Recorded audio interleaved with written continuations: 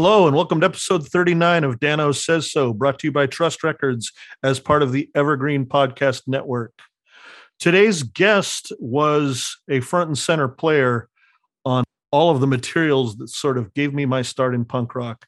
And what I mean by that is in the mid and early 80s, there were a few things that I wore out. One of them was the Youth Brigade Sound and Fury LP. Another one was my VHS copy of Another State of Mind. You throw those on top of all the 7 seconds and Minor Threat that were filtering through my brain and pointing me in a certain direction, and they are irreplaceable. Sean Stern was the vocalist of Youth Brigade and the founder of the BYO, the Better Youth Organization, and BYO Records, both of which played a huge part in the two pieces I've talked about. What stood out to me about Sean when I was younger was that he seemed a constructive type and a big thinker, that he didn't seem to think anything was impossible. Later in life, I sit here and I look at things like Punk Rock Bowling, just the sheer scale of it and the size of the operation and the logistics involved. And I think to myself, not much has changed with this guy. Anyway, I sat down recently with Sean to ask him about that and a lot else. Let's go ahead and take a listen. All right, Sean Stern, thank you for doing this. Thank you for having me. Appreciate it. Absolutely. Right off the bat, I wanted to ask you about a pattern that I perceive, and you may tell me that it's purely in my head. You may tell me that it's a very real thing. But going all the way back to Skinhead Manor, which was essentially, to my perception, a big prototypical punk house, the type of which started to erupt all over the country later, with Godzilla's, which seemed to me like an oversized industrial space, sort of half utilized for shows, with Youth Movement in 82, which is hardcore being staged in the Hollywood Palladium at a very early date, with using a school bus to go on a hardcore tour. And then eventually with what Punk Rock Bowling became, there seems to me with you and perhaps with your brothers to be a bit of a go big or go home mindset. Is that my imagination? I don't think we really thought these things through, other than it's just the whole nature of DIY to us was just the practical thing that we had experienced. There's something we wanted to do, then we would just do it. We'd figure out how to do it and we'd do it. It wasn't, we never thought, let's find someone else to do it for us. We just thought, okay, let's figure out how you do it and let's do it. It was never go big or go home necessarily. It was just when there was a challenge, we would find a solution for it. That was how we worked. That's how I've always worked. And, my brothers came along for the ride, more or less, and helped figure it out with me. I mean, everyone in the family has their certain talents. I might be, the cheerleader. I might be the one to follow me, sort of thing. But it's always, necessity is the mother of invention, really. That's really what it comes down to. I mean, it might be happenstance that typically just the actual physicality of these things, the venues, the size of the crowd, everything else, right? They were almost always bigger than the punk rock norm.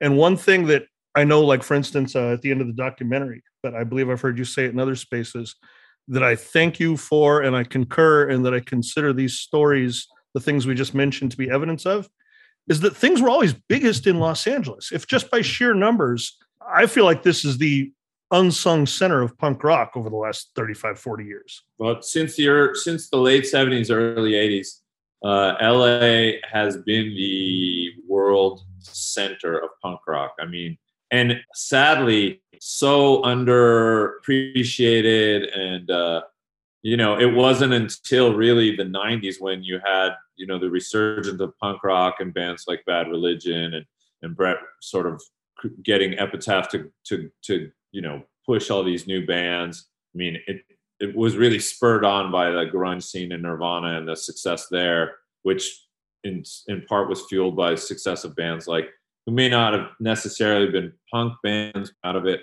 like Faith No More and the Pixies and stuff like that. And then, all that. And then Green Day, of course, coming from Northern California and going to a major label and being successful as a punk band.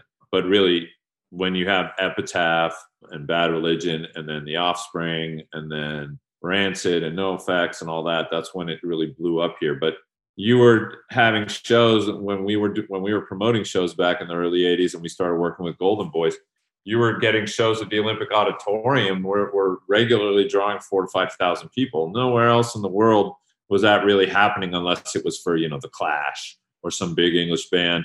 And that was pretty rare. And that was still here. I don't even know that it was happening. New York wasn't having that huge of a crowd.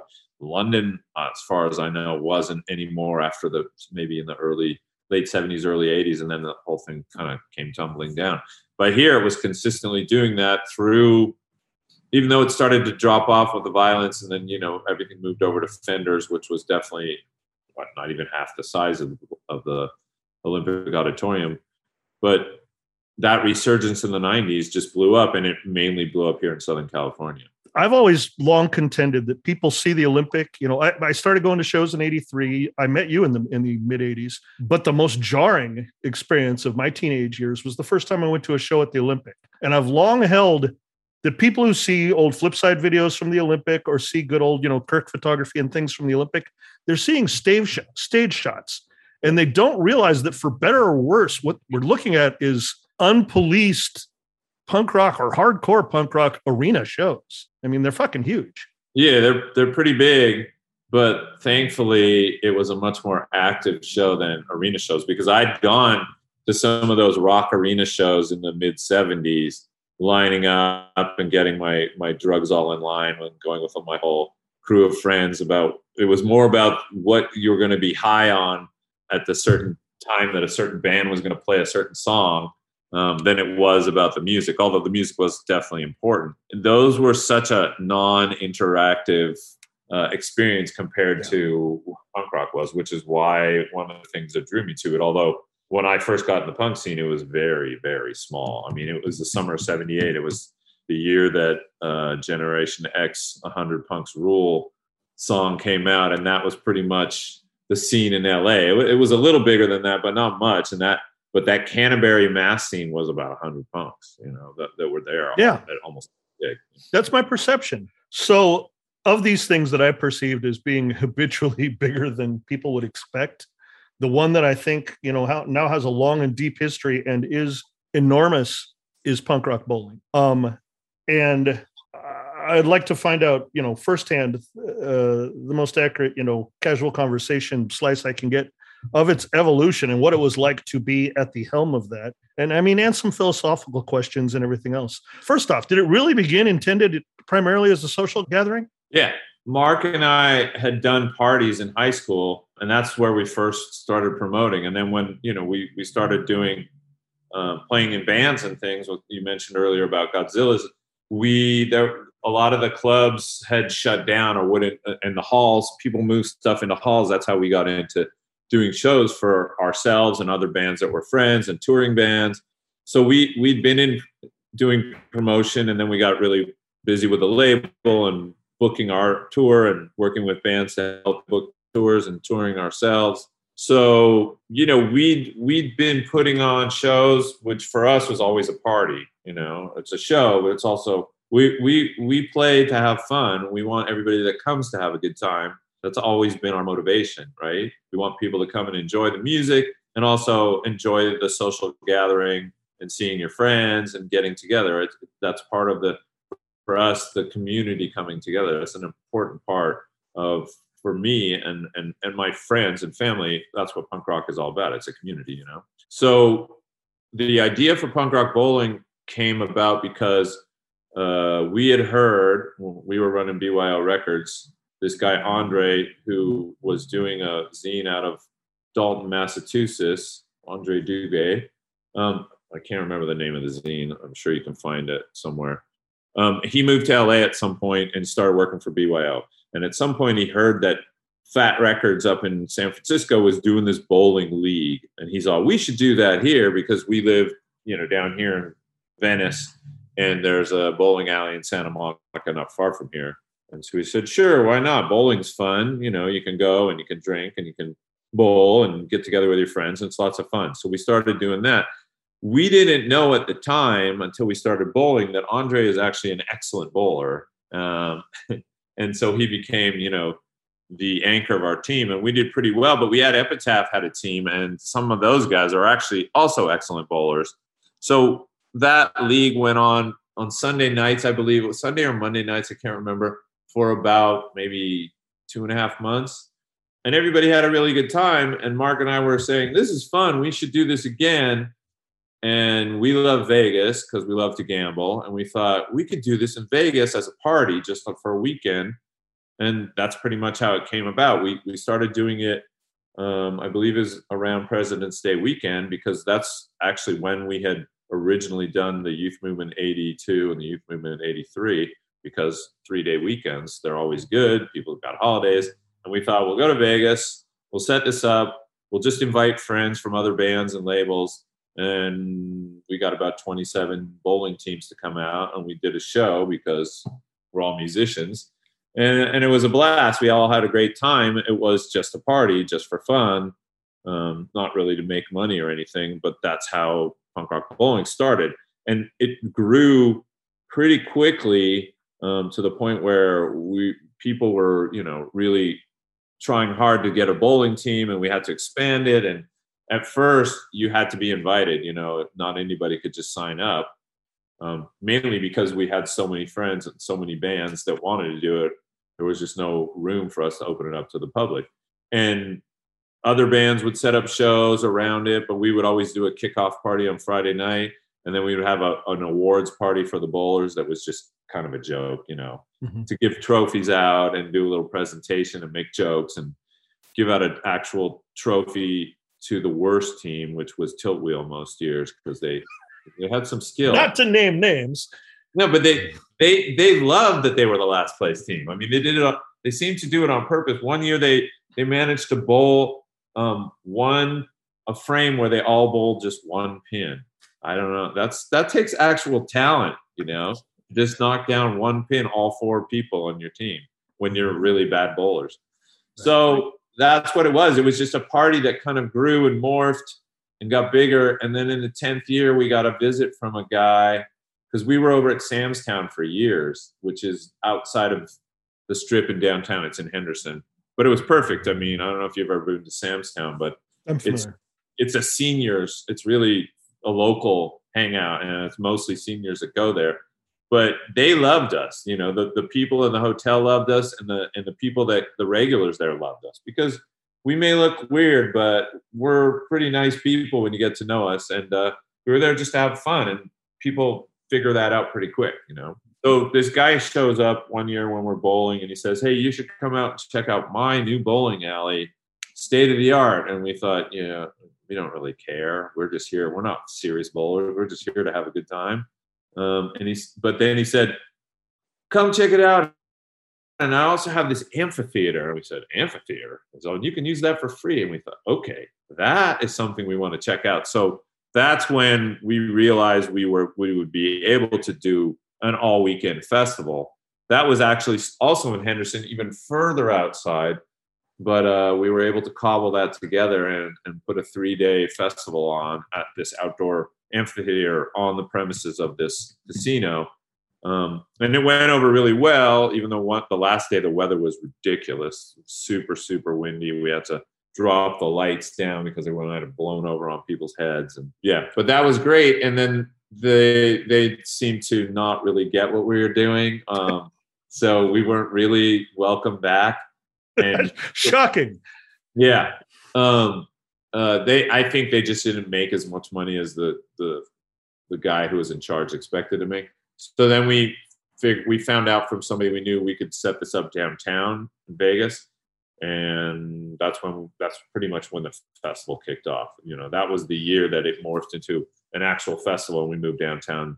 And that, from then, it's just been growing and growing. One of the things that interests me, because oftentimes those business relationships can be different from ownership to ownership, was when did it become multiple venue as far as the concerts go? It was always multiple venues, in the sense of we would do that Friday show. We do it at Hunt Ridge. I don't know if you're familiar with that. It was an old movie theater. It's shut down, and now these guys have been fixing it up, making it nice. It holds about 1,500 people. And when the Hunt Ridge shut down, we moved over to the House of Blues. So, it was decent sized shows, decent sized bands would come. NoFX would headline one year. We had Pennywise another year. We had Dropkick Murphys another year. Flogging Molly one year. That was a good one. Flogging Molly.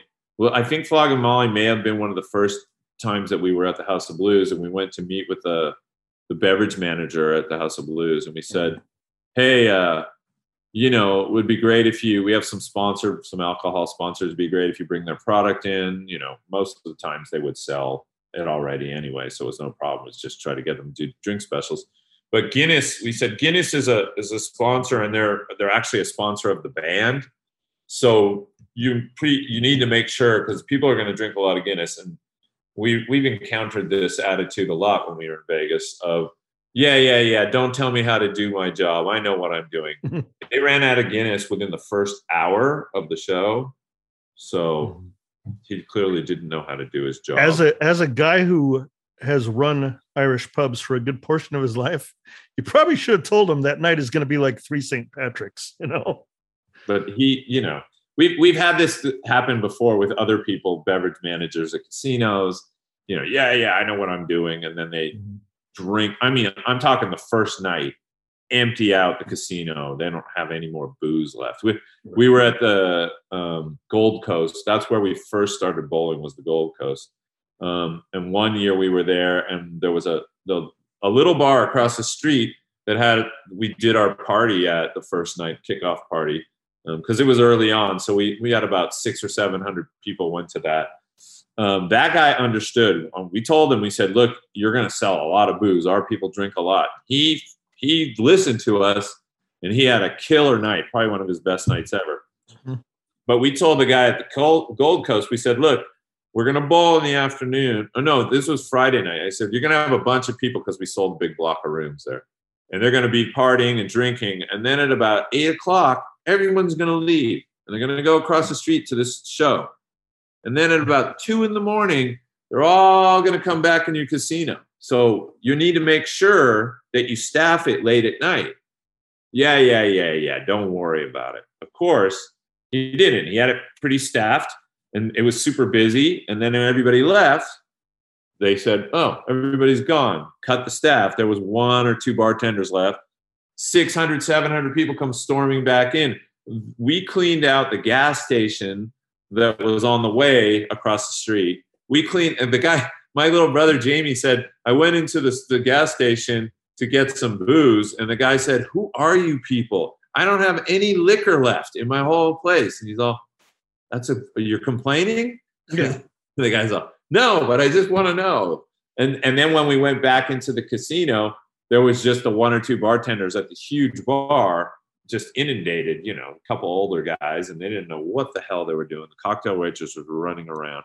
There was a band in their lounge that was doing a cha-cha-cha through the casino with our people, like a limbo. It was crazy. It was fun. The little market store, gift shop, or whatever they have in the casino that sells liquor, cleaned that out as well. This was just Friday night.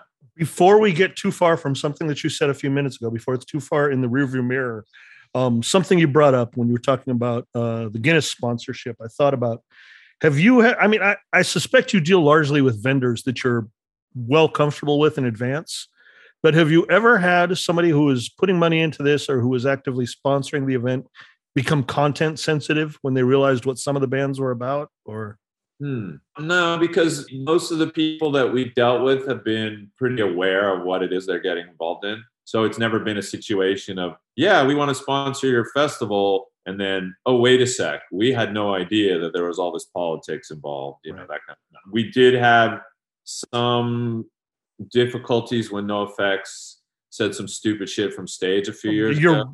You're raising that subject for me, which is kind of a relief. So go on. Yeah, honestly, I don't even remember, because I was on stage and I didn't hear it, but admittedly I was drunk and partying, and sometimes people say stupid shit, make stupid jokes, and unfortunately, I guess somebody was. What they said wasn't funny. Let me say that straight out loud. It was dumb. It was in very, very poor taste, and they should have never said it. It was just I don't understand why they did. They have the right to say whatever they want. They have the freedom to do it. I don't condone it. And I was not happy that when it all came out, because basically somebody videotaped it and sent it off to some media show to. Did it make the following year troublesome between you and the city? No, the city, no. The venue, yes. Okay. There was issues with the venue. But we managed to work that out. But the venue, the city, everyone understood because we got out in front of it and said, look, no, Mike's a friend of mine. The band's they're friends of mine. I said to them, hey guys, it was really not a smart thing to do. And we're going to get out in front of it. I'm not going to throw you under the bus. But we're going to have to make a statement. You should too. I'm not going to tell you to apologize. I know this is what you guys do. But if it was me, I said, we're going to apologize because if you had said to us, we're going to make this comment, we would have said, fuck no, that's stupid. Don't do that. So is Las Vegas maybe the one city where punk rock's taking over downtown for a good part of the week could actually work? Because I was out last time I was there during 2018, and I was surprised at how natural it all felt. It also struck me as a heavy lift because one night I'm pounding Jameson and playing cards in the Golden Nugget at about 3, and it occurs to me that every bar within eyesight is still full. And then I figured you were probably still on the clock somewhere, and I was like, this thing's great, but this thing's probably also a little bit of a bitch for the working folk. Well, luckily I have a pretty good crew that takes care of most everything that I can actually enjoy myself most of the weekend. So yeah, there is a lot of moving pieces, no doubt about it. And it's amazing some years that we are like this year, especially, that we managed to pull it off.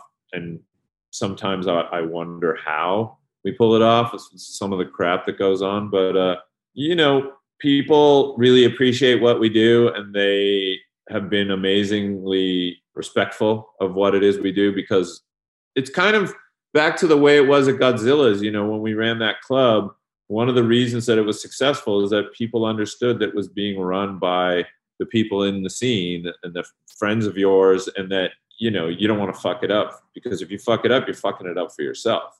And I feel most people understand this. Well, the whole question of the values behind the organization is something I want to circle back to, because it'll segue nicely to politics. But it is, now that I'm talking to you, it occurs to me that for the people who aren't in it because of their passion, for ancillary people, for ordinary relatives and Las Vegas working people, it's a very profitable week. It's not a loser situation for them. No. Right. So they realize this. They have realized this. Most of them realize this. There are some that don't. We've been told that that our business wasn't wanted at a few places. Yeah. Okay.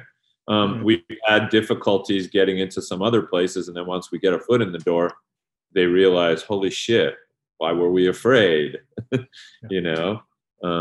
So yes, we live in a market capitalist world. Sadly, for better or worse, that's the reality that most people respond to.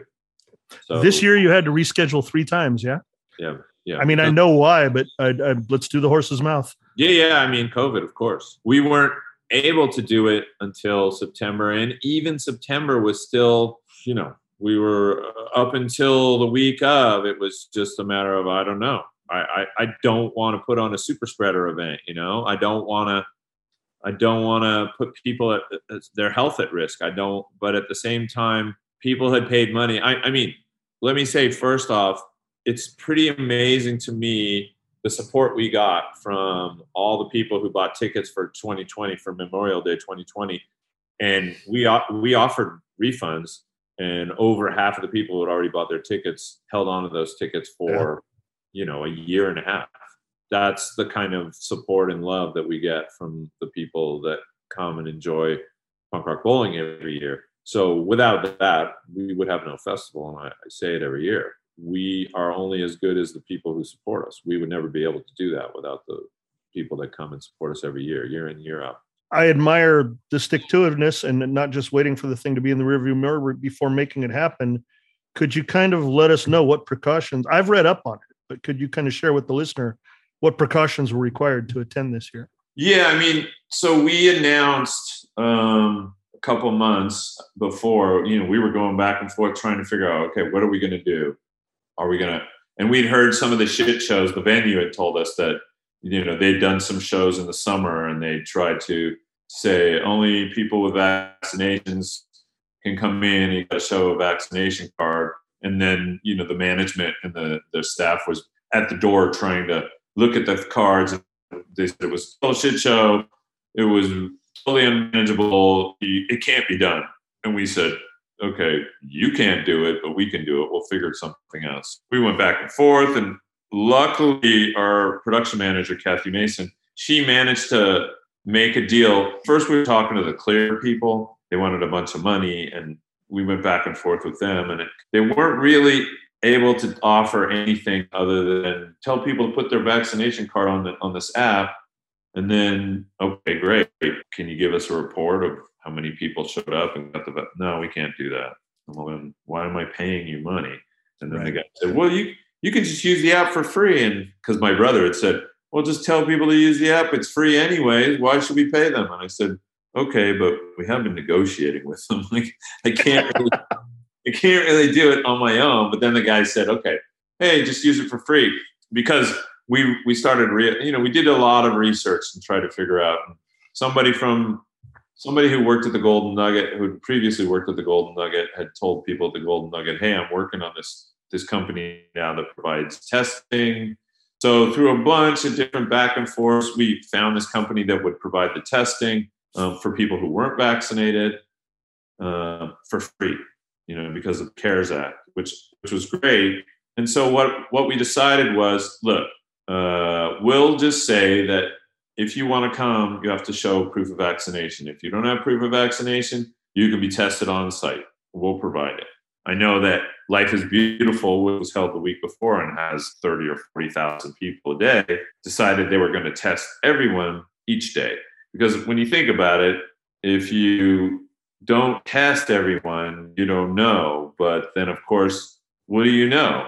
If somebody was exposed to the virus, the incubation period can be anywhere from 3 to 7 days. You could test someone, they could be a carrier, yet they would show up potentially negative. It just seemed to me that there's no way to provide an absolute sense of safety, especially considering the fact that as soon as they leave that festival, they're going back out into the general population on Fremont Street, in the casinos, in the restaurants, in the bars, with people who haven't been tested.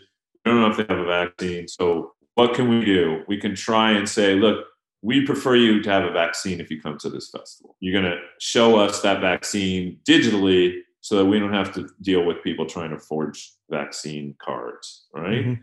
Put it on your phone. If that's a problem for you, we'll provide a test. If that's a problem for you, we'll give you a refund. Don't come. Those are your choices. So we had some pushback, but it was pretty small. For the majority of it, people were pretty happy with what we did, even though most people know that it's a great grand gesture and it made me feel better. But at the end of the day, who knows? The whole thing's such a crapshoot, right? Mm-hmm. I will say that from anecdotal evidence, because I have no way of knowing, the amount of people that went home after Punk Rock Bowling and contracted COVID that I know about was less than I can count on two hands. That doesn't mean there weren't more people, but I think we got that space in there. It was outdoors for most of it. There were some of the indoor clubs and stuff, but we were pretty lucky. We just got in that window before, things were starting to calm down. And then within a few weeks after, things started gradually moving back up, and now you got another variant. Well, yeah, I think at some point the question just becomes, are we going to sit there and think, okay, live music is dead because, fighting airborne viruses may just be a byproduct of human behavior over the last century, like the new normal just may require a higher concern with safety. You mentioned pushback, and I want to bring up pushback of a different kind before we move on from Punk Rock Bowling. And it's one that I was guilty of in the years that I really started to think about it or look at the festival. And then with greater exposure to it, I have a very different take. And then what was funny is doing my research for this, I was like, Jesus, in many, many ways, Sean is still very much the guy that I saw playing in the 80s. But what I was going to say is, have you experienced much negative feedback from what I would call punk rock traditionalists? Because, this massive concert stage and the size of this venture is not the punk rock any of us grew up on. We're not that much bigger than the biggest Olympic shows. We're now up to about 8,000 people, and the Olympic at its height on the biggest shows was around 5,000, right? And this is a bigger space and it's outdoors. Look, I love going to club shows, and we have club shows. Mm-hmm. And if you want to come out for the weekend and just go to the smaller club shows that range anywhere from 350 capacity to 1,500 capacity, oh, more power to you. I get it. I think there's a limit to the amount of the size of the crowd that we're going to have at this because of the type of music that we're doing. There just isn't much bigger of a crowd you're going to draw unless you're in Southern California. Then you're going to maybe be able to draw 10 to 15,000 people, possibly, potentially. And we still, a huge draw for punk rock bowling comes out of Southern California. Probably 50 to 60% of the crowd is actually coming from Southern California. I mean, traditionalists. What is that? People have been bitching since back in the 70s of who is and who isn't punk and who's cool and who isn't. I don't give a shit about that. You know, that's purely subjective. Like what you like. I love all kinds of music, you know, and I would love to we've brought in a wide variety of music that many people bitched when we brought Devo. You know, I saw Devo in 1978 at the Starwood. I love them. They are one of the most punk rock bands that I could ever think of. If you look and you research how Devo started and what they were all about, they've always been a punk band. Sure, they got famous. Good for them. I'm happy for them. Mm-hmm. People trying to make a living off their music, I have no problem with that. If you want to be a purist, that's fine. Don't go. That's what when people complain, I always say to them, if you don't like it, start your own festival. Right. DIY, baby. Go do your own. No one's stopping you. If you don't like it, don't come. Start your own festival. Okay. We try to I believe we keep the prices reasonable for everything, not just the ticket, the room packages that we do, the prices for the alcohol at the festival, the specials with our sponsors that we partner up with, the variety of food that we offer, and trying to keep people understand that, you know, we want people to be able to try the food and to drink and to pace themselves and to have a good time for the entire weekend and not, you know, spend an outrageous fortune. But hey, you know, if you're your kid, chances are you're not going to be able to afford to come out and do this. I get it. I understand. This is not inexpensive, but that's just the reality. You got to travel. The crowd that we get from Vegas is 10, 12% of the people that come to punk rock bowling, because it's not a big punk scene in Vegas. Mm-hmm. It's a great punk scene. There's lots of great people out there. Many of the people that work our crew are from Vegas, and we appreciate all of them. Let's talk about a line in the sand that you do draw, and I think to your credit, that in your own website and in the About materials, make it very clear, you know, that anti-racism, anti-fascism, anti-homophobia. You make this statement about content that I think is admirable, necessary, good.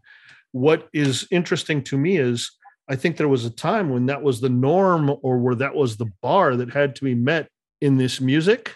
And I don't know that applies now. And while I think it might apply more to the creative class surrounding punk rock bowling and surrounding punk rock in general, what's heartbreaking to me is that I think it's largely irrelevant to the consumer. What do you think? Yeah, I mean, you know, I don't know. Then you could have the whole discussion about music and politics. You know, I've heard people bitching on social media that, you know, punk rock is not political. Bullshit. Mm-hmm. Punk rock has always been political.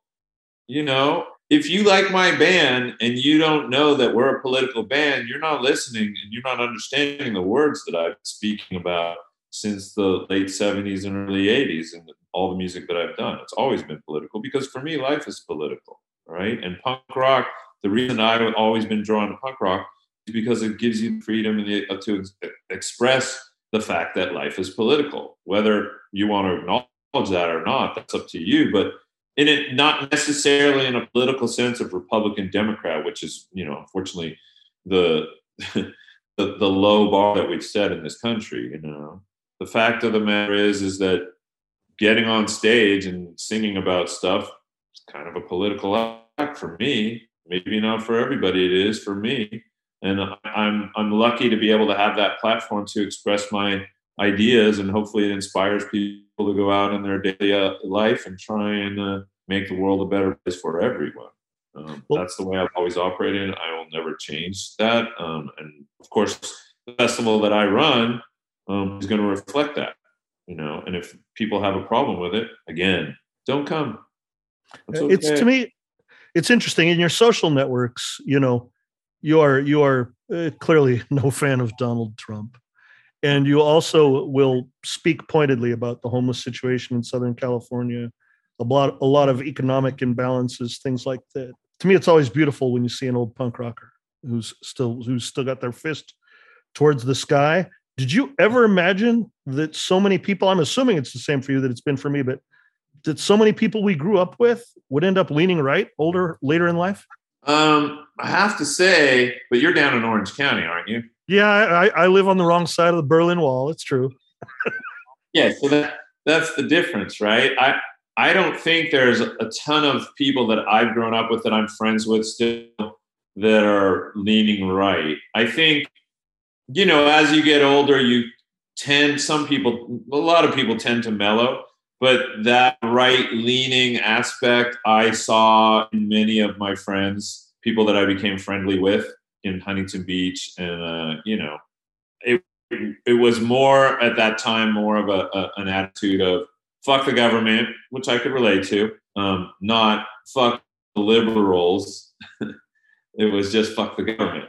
I think a lot of people that like to claim libertarian don't really understand what that means. And they use that thing of libertarian to promote a lot of stupid bullshit that they just don't really think through. And most of the time when I sit down with people and talk about these things and really have a discussion with them, they're not as, radical as they think they are.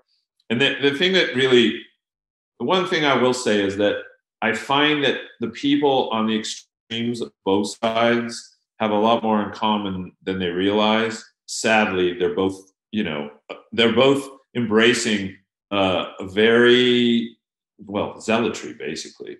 It's my way or the highway, whether you're extreme left or extreme right. They believe, like a religious zealot, that only their philosophy is the only one to follow, and anyone who doesn't agree with them is wrong and is their enemy.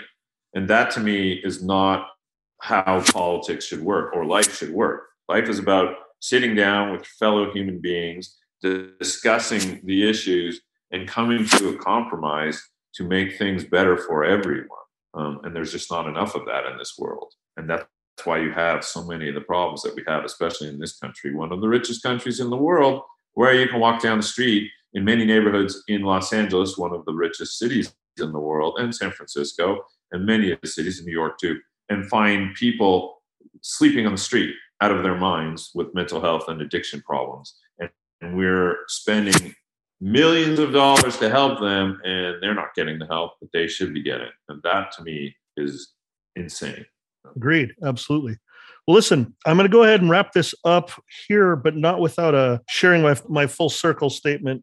The first person I ever interviewed, I don't know whether this came up when you were talking to Trust and when you and I were emailing, but the first person I ever interviewed in any way, shape, or form was you back when I was a kid, and was in your apartment up in LA. I don't know if your audio is still on, but it is nice to find common ground and shared perspective lasting 37, 38 years.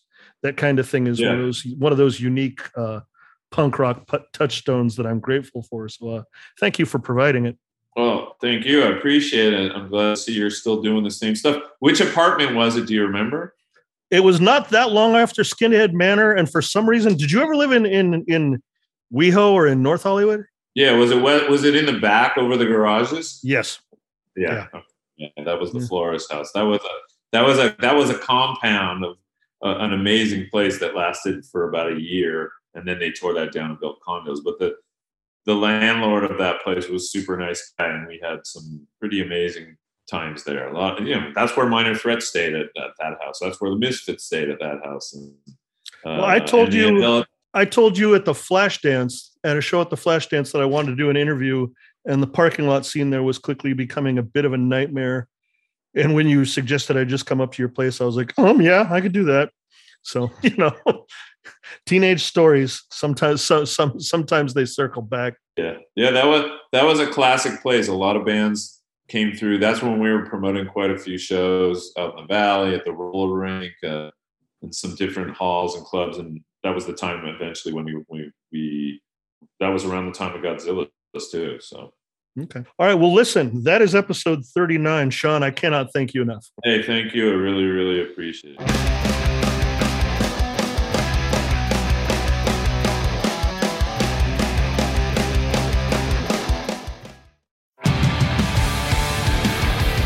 What's up, everybody? I am Finn McKenty, host of the Punk Rock MBA podcast, part of the Sound Talent Media Podcast Network. My podcast is all about doing what you love for a living, and every week I sit down and talk to people who have done exactly that. For example, musicians like Tommy from Between the Buried and Me, Matt from Periphery, Lil Lotus and Shinigami, among many others, photographers, artists, designers, YouTubers like Glenn Fricker and Sarah Dici, and I unpack exactly how they got to where they are today with the goal of helping you do the same. So if that sounds cool, you can listen and subscribe at soundtalentmedia.com, and I'll see you there.